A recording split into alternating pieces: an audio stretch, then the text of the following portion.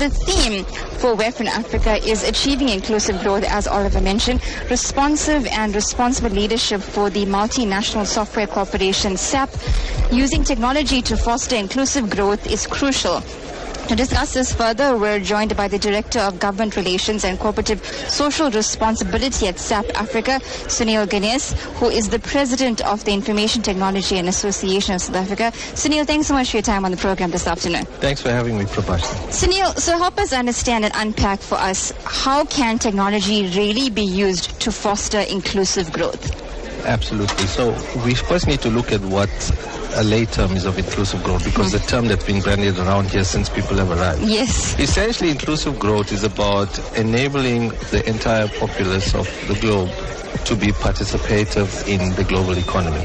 As much as that may be utopian at this point in time, there are obviously certain steps that need to be undertaken to accelerate this process so that people who are part of the so-called bottom of the pyramid are participating in the digital economy. And in doing that, technology is critical.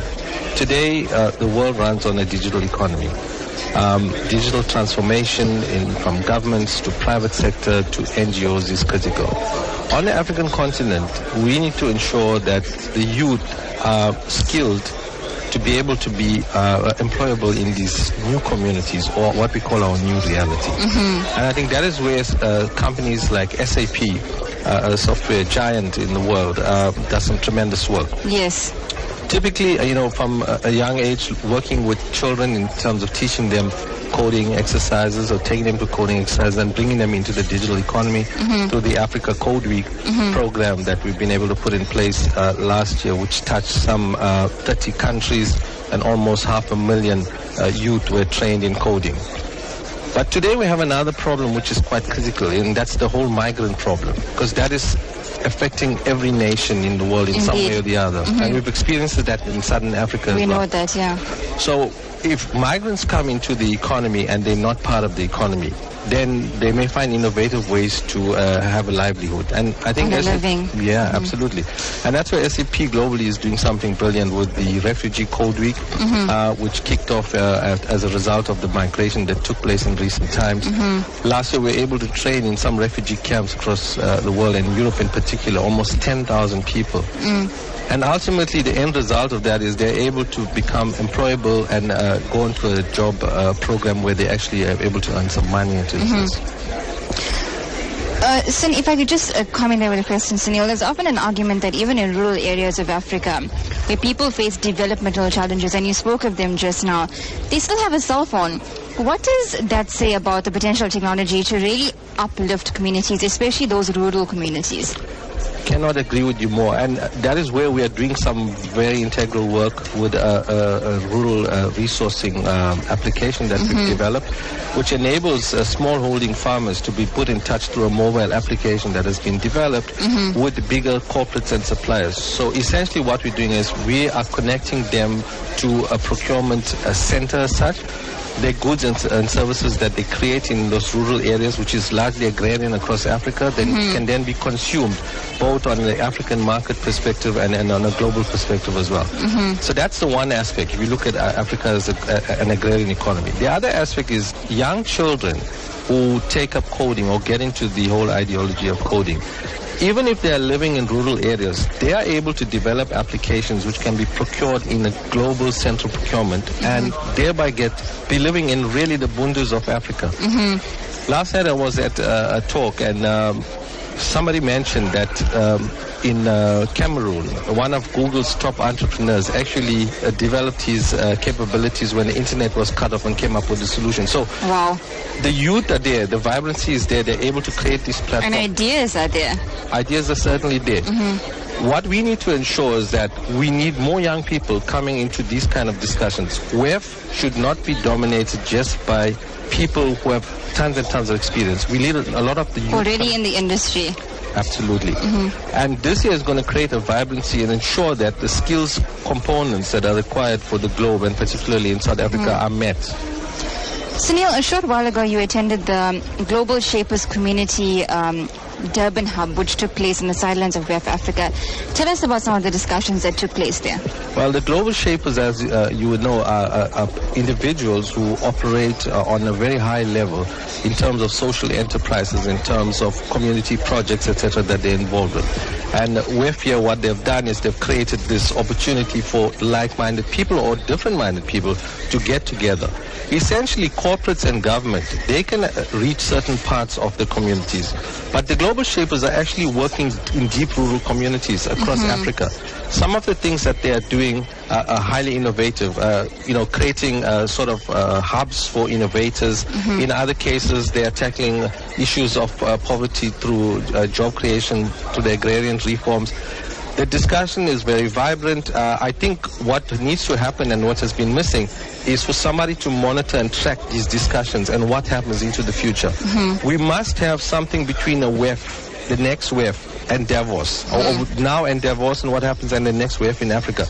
Otherwise, we remain a talk show. Exactly, and that's, I think, WEF being just a talk shop has come out in talks. How much of action are we really going to take from WEF in Africa? I mean, is it just a conference that's going to bring delegates together, spend money, and talk about what we can do, but not actually do it? Look, I think a lot of the corporates that are here, they're using this as a platform to engage and demonstrate what they're actually doing. They really mean good. It's very clear from the discussions that I've had in the sidelines last night, earlier this morning as well.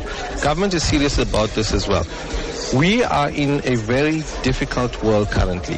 If you take some of the political changes that are happening in global forces around the world, if you take migration, if you take the food challenge that we are experiencing, the world cannot stand by and watch this happening without taking action. So in my belief, the WEF Africa will come out with some results.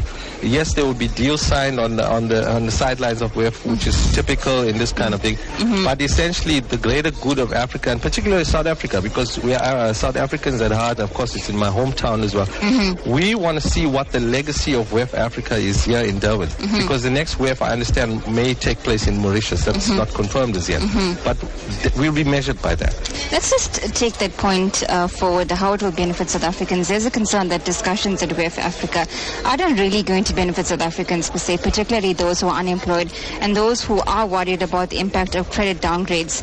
How do you respond to such concerns, and how would you allay their fears per se?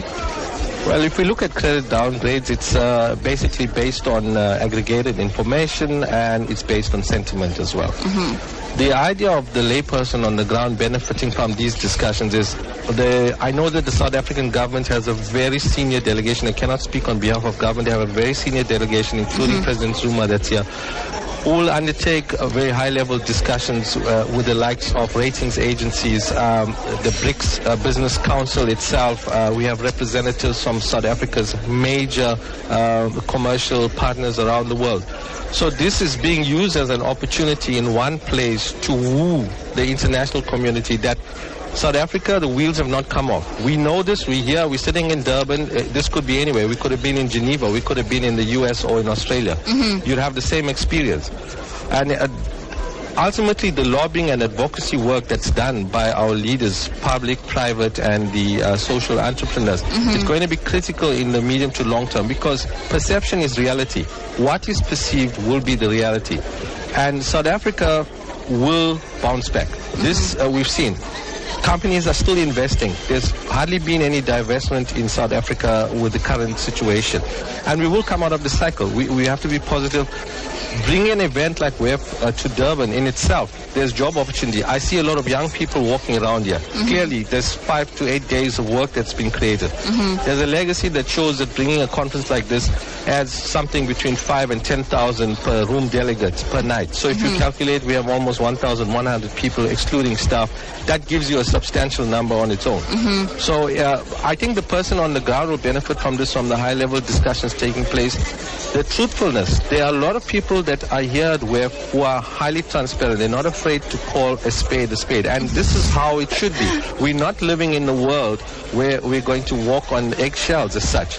We need to address the key issues head on. And you know, some of us have a little more gray hair than others, right? So we can do this after a period of time whilst being constructive. That's a critical thing.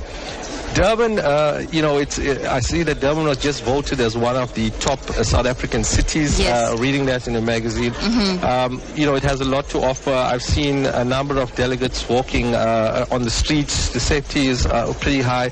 All of that adds to the imagery of the country and creates a goodwill of the city. And together with the mayor and the MEC for Economic Development, Sister Zigilala, we are seeing a very strong message coming out from the collective South African delegation that's here at WEF. And that was the Director of Government Relations and Corporate Social Responsibility at SAP Africa, Sunil Ganesh, who is the President of the Information Technology Association of South Africa, joining us live at our studios here at ICC. Thank you so much for your time, Sunil. Much appreciated.